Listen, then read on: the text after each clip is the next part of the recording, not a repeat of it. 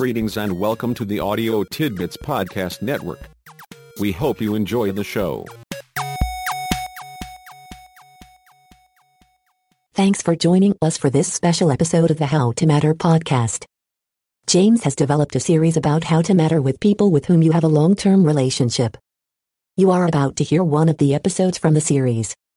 If you subscribe to the podcast from howtomatter.net or from your favorite podcast player, all of the episodes in the series are there for you. Please enjoy this episode now. Simon says, be patient and gentle. From the PPS Basics, you will recall the importance of not letting people mess with your monkey, taking care of yourself since no one else is going to do it for you, and being assertive with people. These certainly do not sound much like patient and gentle behavior. And they sometimes are not. Does Simon think that your relationship with your significant other is an exception to these PPS principles?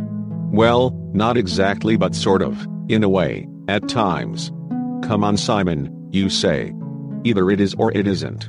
That's the way to call the question. You are cutting straight to the point. You are not about to let Simon get away with that kind of fence-sitting. Thank you for being so clear about your impression and perspective. It likely seems that Simon is talking out of both sides of his mouth. Be assertive and hold people accountable, versus be gentle and patient. It would appear that way until you see that Simon is suggesting that you do both, concurrently.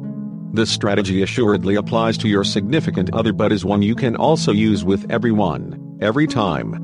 Simon's point is to take extra care to use it consistently within your relationship with your significant other.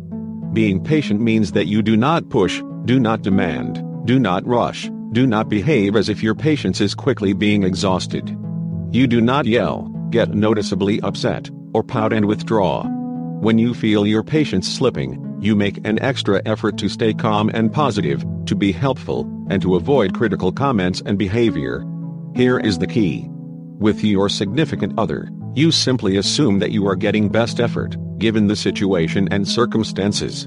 Since you are getting best effort, your impatience is not justified and is, in fact, unreasonable. Now for being gentle. Seeing that your impatience is a product of your being unreasonable, being gentle will come much easier. You certainly want to be assertive, want to have things happen more timely, and want to get responses more consistent with your expectations. The difference now is that the problem is not someone's fault and most certainly is not your significant other's fault. You can firmly discuss how it looks from your perspective and consider what you can do to make it easier and more appealing for your significant other to meet your expectations.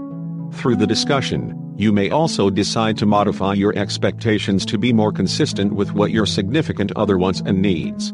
Whatever the outcome, it is a gentle, working things out together kind of thing, free from blame and finger pointing.